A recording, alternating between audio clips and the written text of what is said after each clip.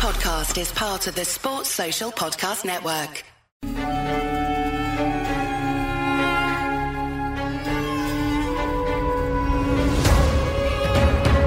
Hello, welcome to this Cricket Badger India vs England daily podcast by the fans for the fans. We're at Kohli's India with Rohit Sharma, Jasprit Bumrah and Ravi Ashwin, and young starlets like Rishabh Pant and Shubman Gill. They play host to Joe Root's England with Jimmy Anderson, Ben Stokes, Stuart Broad and young talents like Ollie Pope and Zach Crawley. It's always England's toughest tour. Good luck to both sides. May the best team win. Hello everybody, welcome along. It's another edition of the India against England daily podcast. We're getting to the end of this series now. It seems to have flown by. Waited ages for those test matches and they went, and now we've had the end of the T20I series and now looking ahead to the ODIs. 3 games in Pune. England have just announced their squad. Joining me to talk about that squad announcement and maybe a couple of other things along the way, Sam Dalling. Sam, how are you? Morning, James. Yeah, I'm all right. A Sunday morning in lockdown, hopefully one of the last few over here. So, yeah, I can't complain. Thank you. How are you? I'm all right, I think. And I have just seen this squad announcement come out. Jofra Archer obviously returning to the UK because of this elbow injury that he's sustained or had for a while now. But England have named a 14-player squad for the 3 games coming up against India and also named 3 reserves as well. I'll run through the squad before we start talking about it. We might as well get the names out there. But it's Eoin Morgan, obviously the captain, Moeen Ali, Johnny Bairstow, Sam Billings, Jos Buttler, Sam Curran, Tom Curran, Liam Livingston, Matt Parkinson, Adil Rashid, Jason Roy, Ben Stokes, Reece Topley and Mark Wood, with the 3 reserves travelling with the squad, Jake Ball, Chris Jordan and David Malan. I don't think there's any surprises really in that squad. Well, first question, and you may not know the answer to this, Sam, is why they have to name a main squad plus then also travelling reserves. Why they can't just lump the 3 into the main squad and just choose from the lot? Alas, I don't know the answer to that, James. Yeah, it does sound odd. I suppose it's to give people an expectation of who might be playing and who might not. I don't know, because as you say, no surprises because everyone who's in the squad is already out there. It's great to see Matt Parkinson actually in the main squad. I think he's been a travelling reserve for quite a long time. But yeah, you would think you could just name us. Well, these are the 17 blokes that are going to be out there, but for whatever reason, I wonder if there's some kind of ICC squad limit in terms of official squad limit,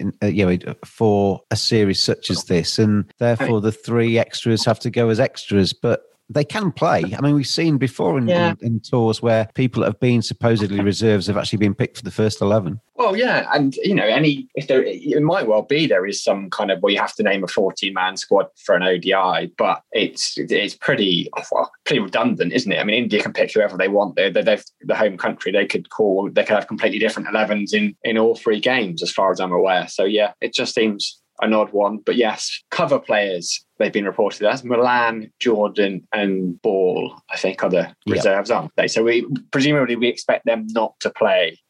That's the expectation unless absolutely necessary. I guess looking at the main 14 then, if we go with that, the only 2 players that are missing of any note really, Joe Root, who's obviously been rested for this white ball leg of the Indian tour after obviously having a lot on his plate during the test series, and Jofra Archer, who's gone home with this elbow injury. We talked about it yesterday, Sam, but Jofra's elbow injury seems a little bit more serious than we've been led to believe. He's obviously been getting through games and he's bowled very nicely, but the fact that he's potentially going to miss the first half of the IPL would suggest that it's a little bit more than just a niggle. Yeah, it does sound like it's, I suppose there's a danger. We don't know the full story, but it could be in danger of becoming chronic. I suppose with something like the elbow, maybe I'm not a physio. I've got no medical background, but it's one of those annoying injuries. You know, when you get a cut kind of on the end of your finger or in the webbing, it's one of those, you can't help but use it every time you do something. It's not like you can completely rest it. So it's so crucial. It's always coming under strain. So it does sound like are going to have to manage it carefully. It ruins the narrative that Jofra Archer doesn't prioritise Test cricket and desperately is only in for the money in the IPL, doesn't it? Anyone who's writing that story or tweeting that story has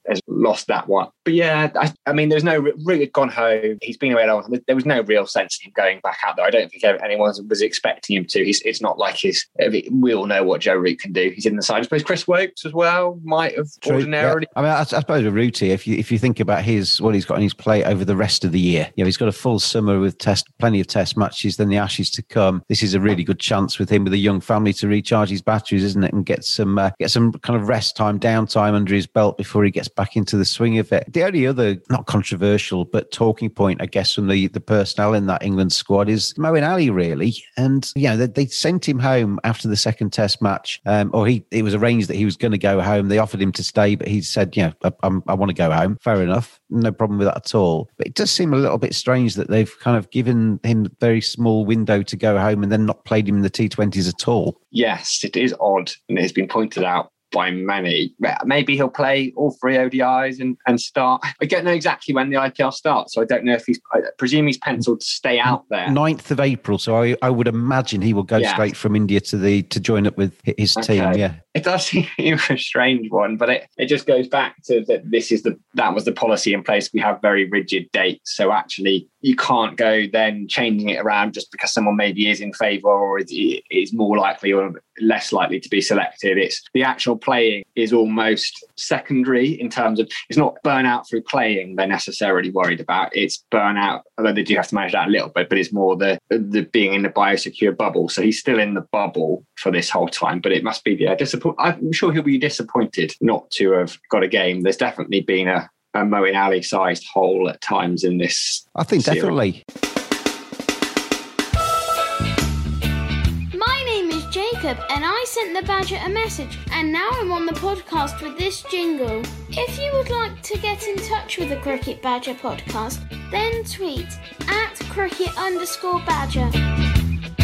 Thank you very much indeed to Black Rat Cricket for their support of these podcasts. And they've joined forces with the Badger. It's the Rat and the Badger, giving you a fantastic opportunity to win a classic bat. That bat could be yours. It's between 2.09 to 2.11 pounds. Butterfly, willow, handmade, UK made, and it'll come to your door, knocked in and ready to go for the season ahead. If you want to win that cricket bat and score some runs with Black Rat Cricket this summer, we need you to do 3 things. You need to be following the @cricket_badger Twitter feed. You need to be following @BlackRatCricket on Twitter too. And then you need to email the answer of this question to james@cricketbadgerpod.com. Which player scored a double century in the first test match of the current India versus England series? Which player scored a double century for England in the current India versus England test match series? Send that answer and your name and address to james@cricketbadgerpod.com.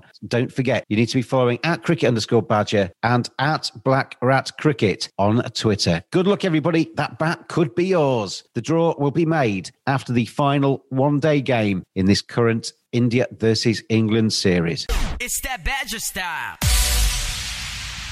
You look at the way India have approached that T20 series. They have shuffled the pack a little bit. They've obviously taken every game seriously and they've tried to win, but they have tested out a few little unknowns and tried a few things, whereas England seem to be quite rigid in their selection for the T20 internationals. It made me think that Eoin Morgan is quite rigid in terms of he knows what his 11/14 might be, and he just wanted to give them experience in those conditions rather than throw caps to people that might not play in the World Cup. Yeah, that would ring true with what he said after the game. I think he said he's not expecting to now have his full T20, basically not to have his pick, his way of picking in the English summer for the T20. So this does seem to be the last chance before actually going out to the World Cup where he's going to have his full strength side available. So, barring injuries and huge losses of form or changes in form, it does look like we can probably take a fairly strong indication from the sides that played in these 5 games as to who might be in the World Cup. Of course, it's 8-9 months away, so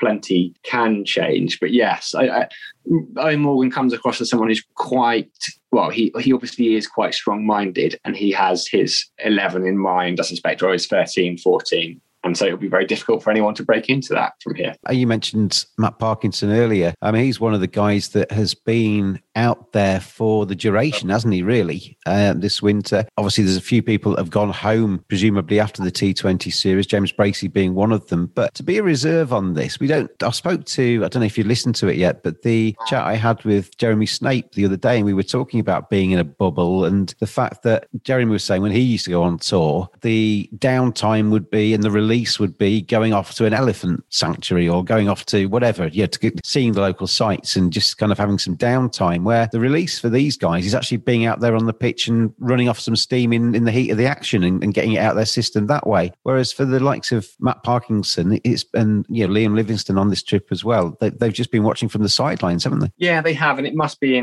incredibly tough to, as you say, like one of the upsides, of course, they're professional sportsmen, but one of the great upsides of being in that very privileged position is you do get to explore the world. And ordinarily you would get out to go and see all these amazing things. But if you're not playing, you're shuffling drinks on and off and then back to your hotel room. It must be difficult, but I do hope he gets his chance. And Liam Livingstone I don't think he's played an ODI, has he, Liam Livingstone? I think he's still waiting for his debut, which seems quite surreal given how long his name has been around. The one-day cycle, I suppose, is in a very different place, isn't it, to the T20 final, the T20 cycle. We're on the cusp of a T20 World Cup, well, two of them, in fact, whereas actually the 50-over side is perhaps in a period of now being refreshed with a couple of years before a World Cup. So it's still a real chance, isn't it, for a Liam Livingstone, for a Matt Parkinson, if they get their opportunities to smash the ball about a bit, take a load of wickets and say, I'm still available for your World T20 squad. Well, yeah, it is. As I say, I think it might be quite difficult, to break into that side. England's, I've got top order riches. I mean, if Livingstone's hit 3 consecutive 150s off 60 balls, he makes himself almost, he's going to certainly take a few headlines and be part of the conversation then, isn't he? He's got that opportunity to stick in a fantastic performance, make a little bit of a wave. He does. If he makes 350s off 60 balls, I will definitely go back on what I say and say Owen Morgan needs to select him. But yeah, and it's good to be able to, because this is giving these guys experience, because as good as players can be, and we can talk about them, we've talked about it in the test context with Ollie Pope, until they've actually, moving up to batter free, until they've actually had the chance to do it, you don't know how they're going to go. And these are still it's a meaningful series. It's against one of the best sides in the world in India in tough conditions. So this is a real test. It's a good audition for them. If you do well in this series, you've done it against very good opposition. It's not like going back a few years against Bangladesh in a test match, you score 100 against that. It'd always be a slight caveat against that, wouldn't it? His only test century was against them. They were quite weak at the time. This is not that kind of series. No, arguably it doesn't get any tougher. So big series for them. Big series for Sam Billings, I think, as well, who, had his best year in an England shirt last year, got that 100 against Australia. And I've just jotted down the people I think would definitely start in this 11 from this 14-man squad. Tell me if you don't agree with any of this and we can rejig it. But Jason Roy is obviously going to open with Johnny Bairstow, you would imagine. That seems to be how they want to go in the ODIs. Then I've put in at number 5 Ben Stokes, who's a definite starter if they're playing their best side.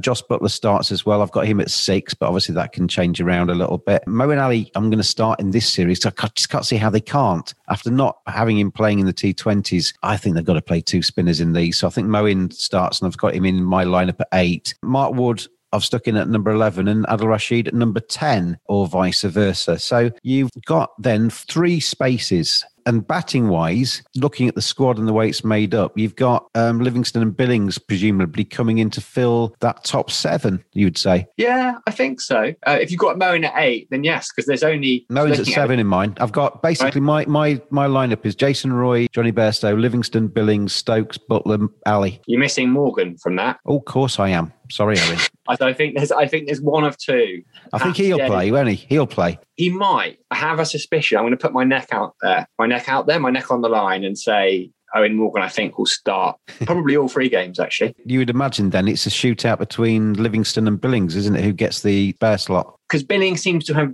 developed and accepted this role as the finisher. So I don't know if Joss or Stokes goes up to 3 or Moen could bat there. But yeah, it does seem to be, looking at that, one of Livingston or Billings. Got one spot left in the bowling department then, and you've got a shootout basically between the Currans, Reece Topley and Parkinson. Yeah, I'd like to see, I suppose the Curran, I really like watching Reece Topley bowl. He's done amazingly to come back. You're probably not going to play him and Sam Curran, are you? Left But arm. you could, but they're both left armers.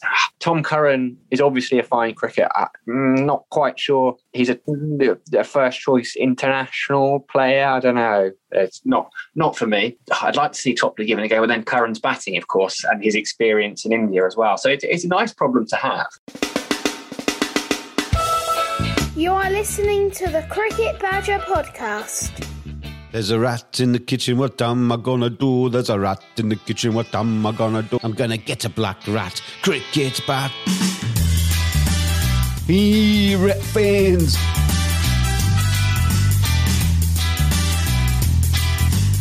The best kit available to maximise those scoring opportunities from blackratcricket.com. Bats made by cricketers for cricketers. Make 2021 count with Black Rat Cricket.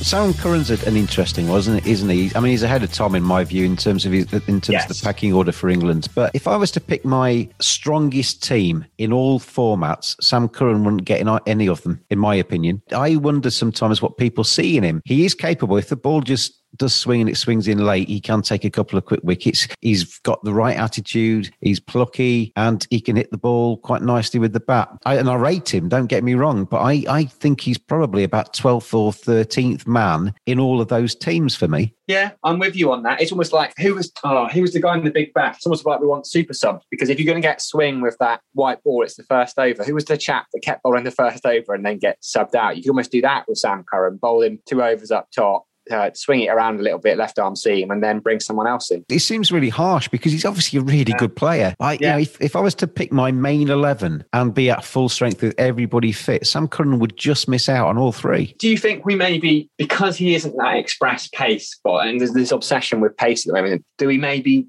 not quite value him as highly? Because I'm the same as you. I'm just like, he's obviously a great all-round, bits and pieces is harsh, but there is that feeling. It's like, yeah, he's not, if you were going to pick an 11, he's probably not quite in it if everyone's available. But do you think because of his lack of pace, we maybe don't value him as highly? Maybe. And I think if you added an extra 5 miles per hour to him, he would be a serious cricketer.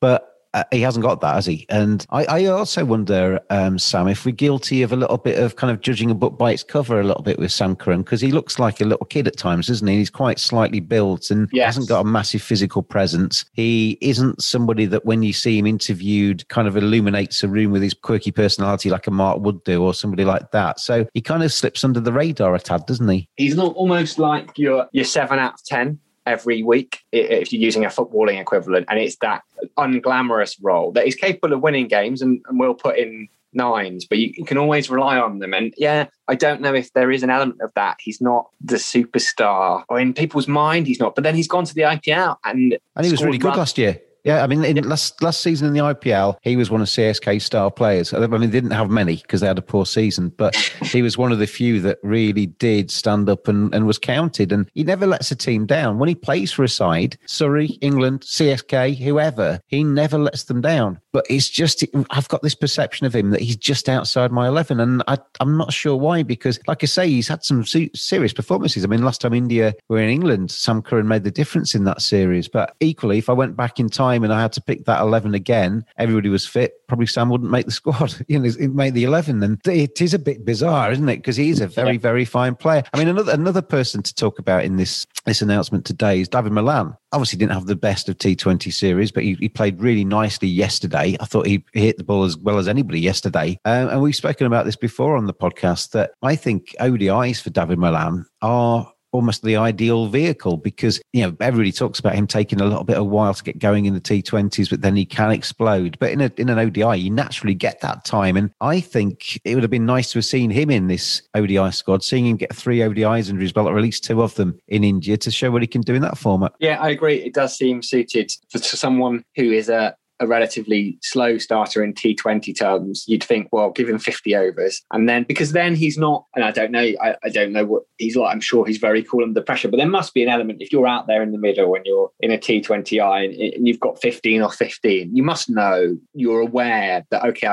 I now have to really kick on. Otherwise I've essentially wasted 2.5 overs for my team. I don't know if you've ever met Dawid Malan. I haven't. I've been in the same room as him, but never actually spoken to him. But he strikes me as being somebody who is quite thoughtful about his cricket. He's obviously gone away and kind of invented himself into this T20 player that's had a great amount of success. That hasn't happened by accident. That's because he's worked very hard at it. But I think he strikes me as somebody that almost analyses every part of his game and would be incredibly aware of what the scoreboard was saying and incredibly aware of what his performance in that team was doing and what was expected of him. And he does seem to be quite structured in the way he thinks. Yes, and as much as people say it, I don't see how it's possible to ignore the outside noise at the moment. These days, there's so much of it on social. All right, you don't have to read social media, but you must know what people are saying and what's going on. And I think a lot of it is overly harsh. And actually, a lot of people yesterday, I think, is it only one of the quickest men to 1,000 T20I runs and things like that. It wasn't quite the sticking the 2 fingers up innings. It was a very, very good innings yesterday, but it wasn't. And England ultimately didn't win the game. I mean, if he'd finished 140 not out, getting England across the line, it would have been the serious sticking 2 fingers up innings, wouldn't it? I mean, it would have been. Yeah, I mean, I think he's a terrific player. I don't even know whether there's a debate about him, because every team needs somebody that maybe goes along a little bit more, sedately is the wrong word, isn't it? But a little bit more, maybe kind of manages their innings a little bit better in the first sort of 20 or 30 balls, and then he's there to explode and is the spine. Like Virat Kohli showed exactly how you do that yesterday. That's the kind of role that Dawid Malan can play. And if I was to offer you, Sam, an international career where you play T20 cricket and you race to 1,000 runs at an average of 52, and people were still saying, should you be in the side? You'd be thinking, what do I need to do here? Right. I completely agree. What we do, I know it's the same with Sam Curran. Actually, what we need to take a step back and do is say, England are the fact we're having these debates, it just shows how strong position they're in. I mean, remember we had a couple of months ago when you scrolled down the various sides, and just a list of reserve players that can't get near it would be in England sides of years gone past. So actually, it's more of the fact that we're talking about almost being negative about Dawid Malan and Sam Curran. It just shows it's not necessarily because they're bad players. They aren't. They're brilliant. But the debate is, do we have better? Because we have a few players, a good number of players who are genuinely world class. Cricket's a game played with balls. You've got to look after them in the field. Badgers are furry creatures. My friends at manscaped.com help you make sure it's neat and tidy down there. Oh, get rid of all that excess fur. Make sure that you're neat and tidy. Make sure everything's in the right order. Oh, feeling all good now down in my set. Oh, manscaped.com. Maximum skin-safe performance, compact design, advanced engineering, ceramic blade, waterproof. And it doesn't end there. Show you care by caring for your pair. Cleansers, revivers, preservers. Simply go to manscaped.com. Quote the discount code BADGER. You get 20% off, you get free shipping, and you get some seriously quality equipment. Manscaped.com. Get on there now. Well, these 3 matches in Pune. Is it Pune? Pune? I don't know. I always call it Pune, but I don't know. I might be wrong. 23rd, 26th and 28th of March, obviously against India. I saw on social media, Sam, as well, Rohit Sharma getting onto the plane. They've travelled today, I think, across so they can get themselves ensconced in their hotel and get ready for the ODIs. That's obviously a different venue. It'd be quite nice, actually, from a viewing perspective to see a different ground for a change, wouldn't it? Well, yeah, true. We have had the same stadium since the 3rd test, isn't it? Is that right? Yeah. We've had 2 throughout the tour, haven't we? We started off in Chennai and then went to Ahmedabad, and that was it. That's been it, basically. So 3rd ground for a bit of a change of scene on the eyes as well. Is there an element? I mean, India have obviously had a very good series so far against England. They've won the Test matches. They've won the T20 internationals. They now play the ODIs. But as you said, there is no real context for this series. There was massive context for the Test, because there always is for Test series. I mean, the World Test Championship as well was part of that scenario too, wasn't it? Massive contest for the T20 internationals because of the World Cup coming up. But this ODI series is very much standalone. It's almost after the Lord Mayor's show a little bit, really. Yeah, and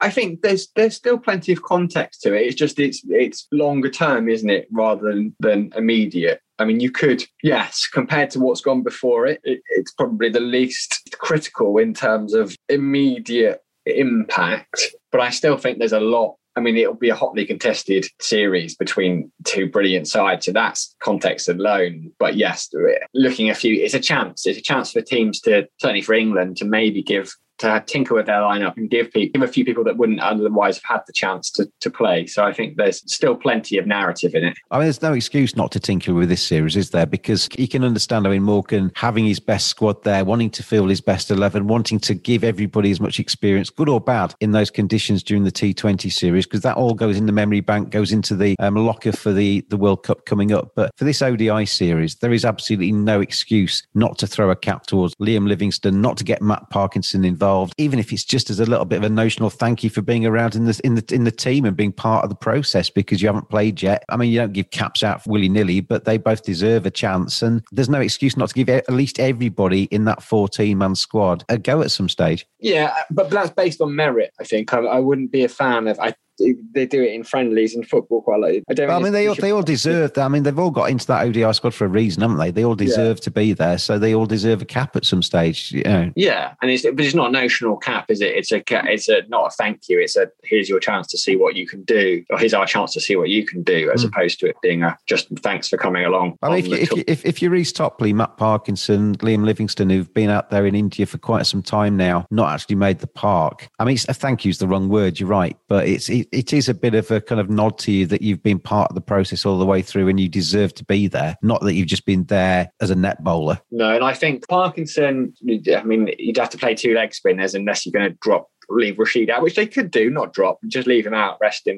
There's no reason you can't leave Rash out, is there? Because we know what he can do. Exactly. He's got nothing to prove. It's just, if you're going to do it, maybe do it early, because suddenly if it's 1-1 after 2 games and Parkinson hasn't had a game, I don't know, then you less, probably Morgan might be more inclined to keep Rashid in the side. I don't know what Adil's shoulders like these days, but I mean, I don't think that's gone away entirely. So giving Rashid a rest at some stage isn't the worst idea in the world, is it? And I guess if you're going to play Parkinson, you play him in a team where Morgan's got 6 bowlers at his disposal. So if it does go horribly wrong for him and he struggles, you know, Morgan's got a little bit of protection up his sleeve. But I mean, the way Morgan captains his side, he looks after players, doesn't he? If Matt Parkinson does struggle in the first 4, he's not going to go out to pasture and never be seen again. You'd imagine he'll bring him back in a bit later when the wickets fall. And he's pretty good, Eoin Morgan, at managing his team like that. Yeah, he's a very astute captain, isn't he? He reminds me of, they're very different players, but of Finch's captaincy for Australia and in the Big Bash. Never gets flustered. You very rarely see, of course, there's an immediate reaction, but it's not over the top. It's all quite measured. It's the poker face when they're out there. And actually, I think in such high pressure environments, to have a captain who's very level headed, and I mean, Kohli leads in a very different way. I was going to try and stay away from Kohli's captaincy, but you brought me onto it now, and I can't resist the carrot, because I thought Kohli was completely out of order yesterday. Whatever the excuse for it, I don't know if you saw the incident, Sam, but apparently Jos Buttler had given Kohli a bit of a send-off in the previous game. This is what I picked up from Twitter. Kohli didn't like it. So when Jos Buttler was out yesterday, Kohli basically gave him a major verbal send-off as well. And then I think the umpire said something to Kohli, and Kohli ended up confronting the umpire. It was all a little bit ugly. And you say stuff like that on Twitter and you get the Indians saying, well, you're only saying that because you're losing. No, I'm not. I tipped up 3-2. I was quite happy for India to win yesterday, to be honest. And I absolutely love Virat Kohli. I love watching him play. I love him as a human being. You see him interviewed. He's a genuinely nice guy. I just think sometimes he just goes a little bit too far. People say, well, you didn't criticise Buttler. I actually didn't realise the Buttler thing had happened, to be honest. That passed me by. If I had seen the Buttler thing, I would have said that I'm not particularly keen on that either. When you're in the face of an umpire on the pitch, I got a couple of tweets yesterday from people who said, I coach an under-11 side, And I see stuff like that on my TV screen and it makes me cringe because they're watching it. They're seeing what Virat Kohli's doing. They're seeing that Virat Kohli's earning loads of money. He's one of the most high profile cricketers in the world. And you can guarantee first or second game of the season, you'll get somebody trying to imitate what Virat Kohli's just done. And that's not what we want to be showing our kids in terms of what cricket's about. I'm off on one now, so I'm sorry. But people say Virat Kohli is emotional, he's passionate, he's enthusiastic, he lives and breathes it. Got no problem with that. That's part of his charm. But he just lets it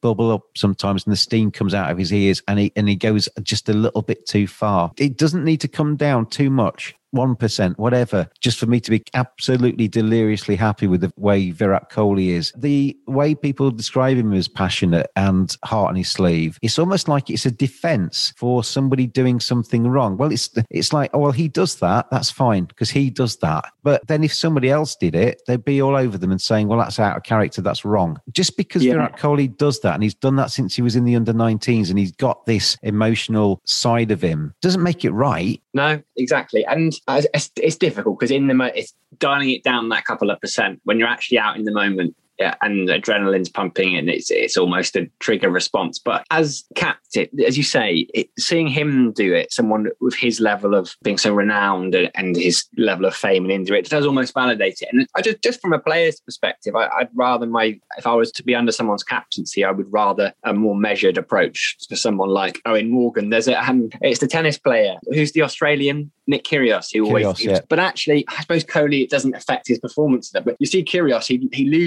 loses the plot a little bit, and actually he loses games because of it. He just goes off on a... I actually think it does affect Kohli's performance myself. I think he gets a little bit flustered with himself at times. And I was talking to, it's not come out on the Cricket Badger podcast yet, but I had a really good conversation with James Pamment yesterday, day before, about Mumbai Indians fielding coach. And he's out there, he's taken on a little bit more responsibility with Mumbai now. And we were talking about fielding and about, off the back of the Jeremy Snape chat, about clearing your head when you're in the field and not having any baggage in there. Jeremy Snape said that if you're batting between balls, what you should do effectively is you have your thoughts about how you're going to plan about what's happening. So what the bowler's trying to do, what you're trying to do as a batsman, how you might try and tackle the next sort of over and what your approach should be. You look at the scoreboard, you do all of those kind of thoughts in that moment. And then you move back to the crease and you effectively retake your guard and you stand there getting ready. You tap your bat, think, right, watch the ball, and then think clear. And then everything goes and all you're concentrating on then is the bowler coming in. And that's all you've got in your mind. And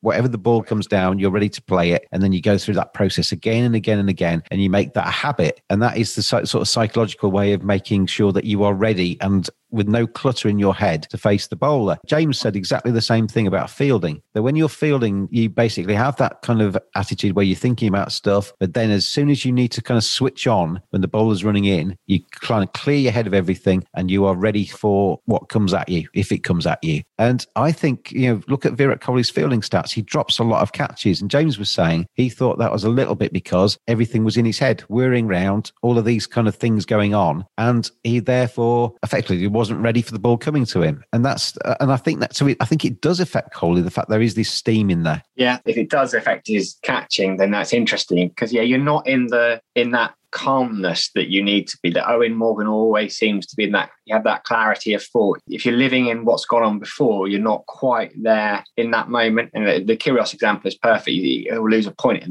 the start of a game and basically throws that game away, which you can't do. And in cricket, if he drops a catch, if he drops Buttler on 10 and Buttler goes on to make 90, that's a big error. Well, I mean, James was saying that Virat Kohli is one of the best fielders there is. There's nothing technically wrong with his catching and his fielding. He's very, very good. And so that has to be one of the reasons because, he's captaining the side, he's angry about stuff, he's thinking about things. And so there's too much in there when the ball's coming down. And that's why he maybe just takes his eye off the ball, metaphorically speaking. I mean, one of the other people that tweeted me yesterday came up with a really good point that when you're playing local cricket, club cricket, if you're in the leagues, wherever you might be in England, if you walk off the pitch and kick over a water bottle and swear at somebody, or if you confront an umpire on the pitch, or if you do something of that ilk, your activities will be addressed by your local league and you might even be suspended or something might happen to you. As a result of that, you'll be punished. But he says then you turn on the TV and you're looking at the top level cricket and that isn't happening. Virat Kohli's doing what if he was playing in the Bradford League, he'd be sanctioned. He's playing for India, the best team in the world, arguably. and he's not sanctioned. And that's surely giving out the wrong message. It's the wrong way round, isn't it? Yes, a whole debate there to be his untouchable status, I suppose, in Indian cricket. And I mean, Jos Buttler obviously did something which I missed the other day, and he hasn't been punished for that either. So it's not just Indians. It's not, it's this attitude that, these are stars. These are people that know what they're doing. These are people that we expect to have a little bit of character and a little bit of flavour to them. And I don't want drones. I don't want everybody to be like Owen Morgan. I think Owen Morgan's actually quite unnatural in a way, because to be that composed and calm and icebergy in a pressure cooker atmosphere, I couldn't do that. I mean, how he does that, I have got no idea, and it's almost abnormal, to be honest. So anybody that is kind of at that end of the spectrum, fair play to you. You've got everything under control. That's fantastic. I mean, sure, underneath the water, the legs are going like nobody's business. But it would be really interesting actually to sit in Owen Morgan's mind during that last part of the World Cup final. Wouldn't it, to be actually feel what he was actually really thinking at the time, whether he was quite as placid as it was. But then you got the other end of the spectrum, which is more your Kohli end. People should be really in the middle. I want to see characters. I want to see fun. I want to see passion and emotion. But there are you can take it too far, I think. Yeah, and Joss has got a bit of a temper on him, hasn't he? Didn't he get in trouble in South Africa before the... Well, he told Vernon Philander something I can't tell you on this podcast, I think. For a guy who's actually is very calm and very measured when he speaks, he has that... You can almost see he's one of those people you can see in his face when he's kind of spewing inside. He almost kind of goes red and there's a bit of steam, and it won't be theatrical in the same way that Kohli might do it. To be honest, Sam, it's to get to that level and to be that good and to have overcome all of the hurdles you need to get to be one of the best in the world, you need to have a little bit of bloody mindedness in you. You need to have a little bit of character. You need to have something there, some steel, don't you? Otherwise, you'll fall by the wayside. As you try and climb the ladder, you'll end up slipping back down it. So there's no doubt that all of those guys out there have got something in them. There's a bit of fight. There's a bit of tenacity. There's all kinds of things going on. It's just how you display it for me. Yeah, we're all humans and we all do things differently. And it's such a hard one. There's got to be a line somewhere, but where exactly that line is so hard to draw. But when it comes, certainly squaring up to umpire, not squaring up, but remonstrating with umpires is unacceptable. Particularly when there is an extra level of responsibility when you're the captain. You have to be able to at least attempt to rein it in. And if you're the opposition, you don't mind it, I don't think. If you see England see Virat Kohli blowing, I think they'd probably be quite pleased. I mean, somebody said to me, well, if Jos Buttler hadn't done what he did, then Virat Kohli wouldn't have done what he did. Well, I think Virat Kohli's was a little bit more than Jos Buttler's, because that was just between two players, and Virat Kohli got involved with the umpires, which takes it up a level as far as I'm concerned. But B, 2 wrongs don't make a right. Just because one bloke says something stupid doesn't mean you have to say something stupid too. And it's a little bit petty, that kind of, well, he did it so he can do it. That's not how the world works. You go out and murder somebody today, Sam, doesn't mean I'm not going to get arrested if I do it as well, is it? If you do 2 bad things, it doesn't make them both right. No, and for the avoidance of doubt, that isn't my plan for today. That's what you say. Justifying someone doing something wrong purely because, it's fine, they've done it, someone else has acted badly a few days earlier, there's no excuse for it. So it's a tough one. We can't really imagine, or I certainly can't imagine, the pressure professional athletes are under. So it's going to come over. It's going to be a bit OTT at times, but if it's a regular occurrence, which it does seem to be with Kohli, then that is something that perhaps he needs to work on. I just think that the spirit of cricket stuff, that's such an intangible thing. I mean, everybody knows what that's supposed to be. I just think there is got to be some kind of code of conduct, some kind of thing that cricket sets as the base level of what is acceptable in terms of what players do. And that's what match referees are there for. There are those things in place, but it does seem to me, and I'm sorry if you're listening to this in India and you don't agree with this, but India is so powerful in the world of cricket. The ICC is almost kind of licking India's toes to some degree in terms of the world game, because India is so important to the ICC too. And India has deserved that and has earned that right to be that powerful because they have got everything working for them and it's a huge country, etc. So nothing wrong with that at all. I think it does have a bad side to it, that maybe India get away with a few things that maybe if that had been a Zimbabwe player playing in front of the TV cameras, he would have probably been banned for a game and he would have been roasted for it. Virat Kohli will probably be tickled under the tummy and nobody will say a word to him. And I don't think that's right. No, I agree. With great power comes great responsibility, as they say. And Perfectly put, Spidey. Is it Spider-Man? Yes. exactly. Yeah. So, I'm a big into my comic books. I did a creative writing degree. This is totally apropos of nothing. And I thought I'd invented that in my head. And I thought, that's a really nice line to put in that he's going to say when I was writing a script or something. And then the tutor sent it back to me to say, do you realise you're plagiarising Spider-Man? And I am not a comic book fan, so I didn't. But I soaked in that phrase somewhere. Well, and it's true. And yeah, there is an element of, it's a whole other debate of there being too much power in certain areas of cricket and holding too much sway. That Spider-Man phrase does sum it up really nicely, actually. Yeah. And I never really thought about it before, but with great power, and it's not just India, England and Australia as well are right up there in terms of the top table. They're the big three. And with that power comes huge responsibility, not just to themselves, but to the game and to the world game. We talked last time you were on about cricket in some of the smaller nations and how they're coming up and how the enthusiasm in some of those nations is huge. Well, a little bit of money here and there and a bit of support and a couple of tours here and there. And all of a sudden the whole world's singing together and cricket is joyously moving in the right direction, isn't it? And it doesn't take a huge amount, I don't think. Just a little bit of that power to be used in the right way to make the world cricket a harmonious place. But there's me off my preaching pulpit. You've enjoyed that, James, haven't you? You need to get that off your chest, I think. Yeah, I think it's important. I think it's. I agree. I think players' conduct's important, and the way we look after the world game is important. And they are all kind of enmeshed in that. Who has the power in the game? And sometimes,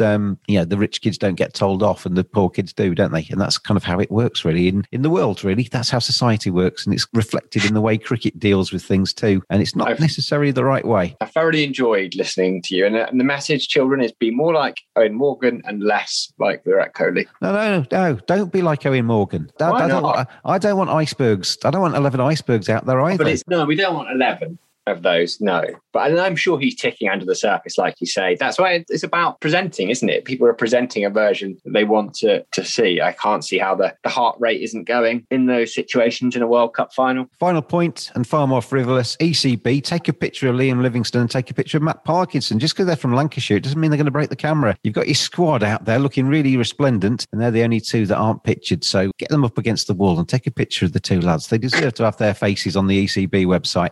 Thank you, Sam, as always, for coming on and listening to my rants and joining in as we've gone through this podcast. We actually said this was going to be a really quick one when we spoke before it, but we've ended up rattling on for quite some time. It's always a joy to have you on the podcast. Always a joy to have you out there listening as well, everybody. And we'll be keeping going daily as we go through these ODIs all the way through till, is it Sunday, the final game, Saturday? 28th Sunday, isn't it? When we come back on Sunday after that game, we're going to try and get all the fan badges on, if that's possible. And we'll have a final little bit of a party stroke award ceremony stroke looking back at the tests, ODIs on T20s and finish it all off in style with everybody on the same podcast. But thank you ever so much out there for listening throughout the England tour of India. We've still obviously got those 3 games to go and we've got another week to go yet before we finish it. But it's really appreciated that you've been listening in your numbers around the world. So stay with it. And then obviously the IPL will follow. The IPL 2021, those 8 teams going for that famous trophy. And we'll be doing the daily podcast through that too. I've been James the Cricket Badger, and I'll see you again tomorrow.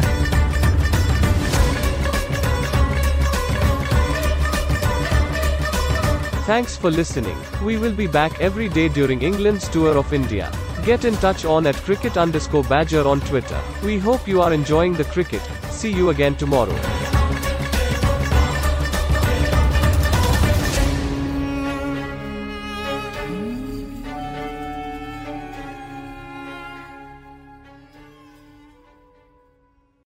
Sports Social Podcast Network.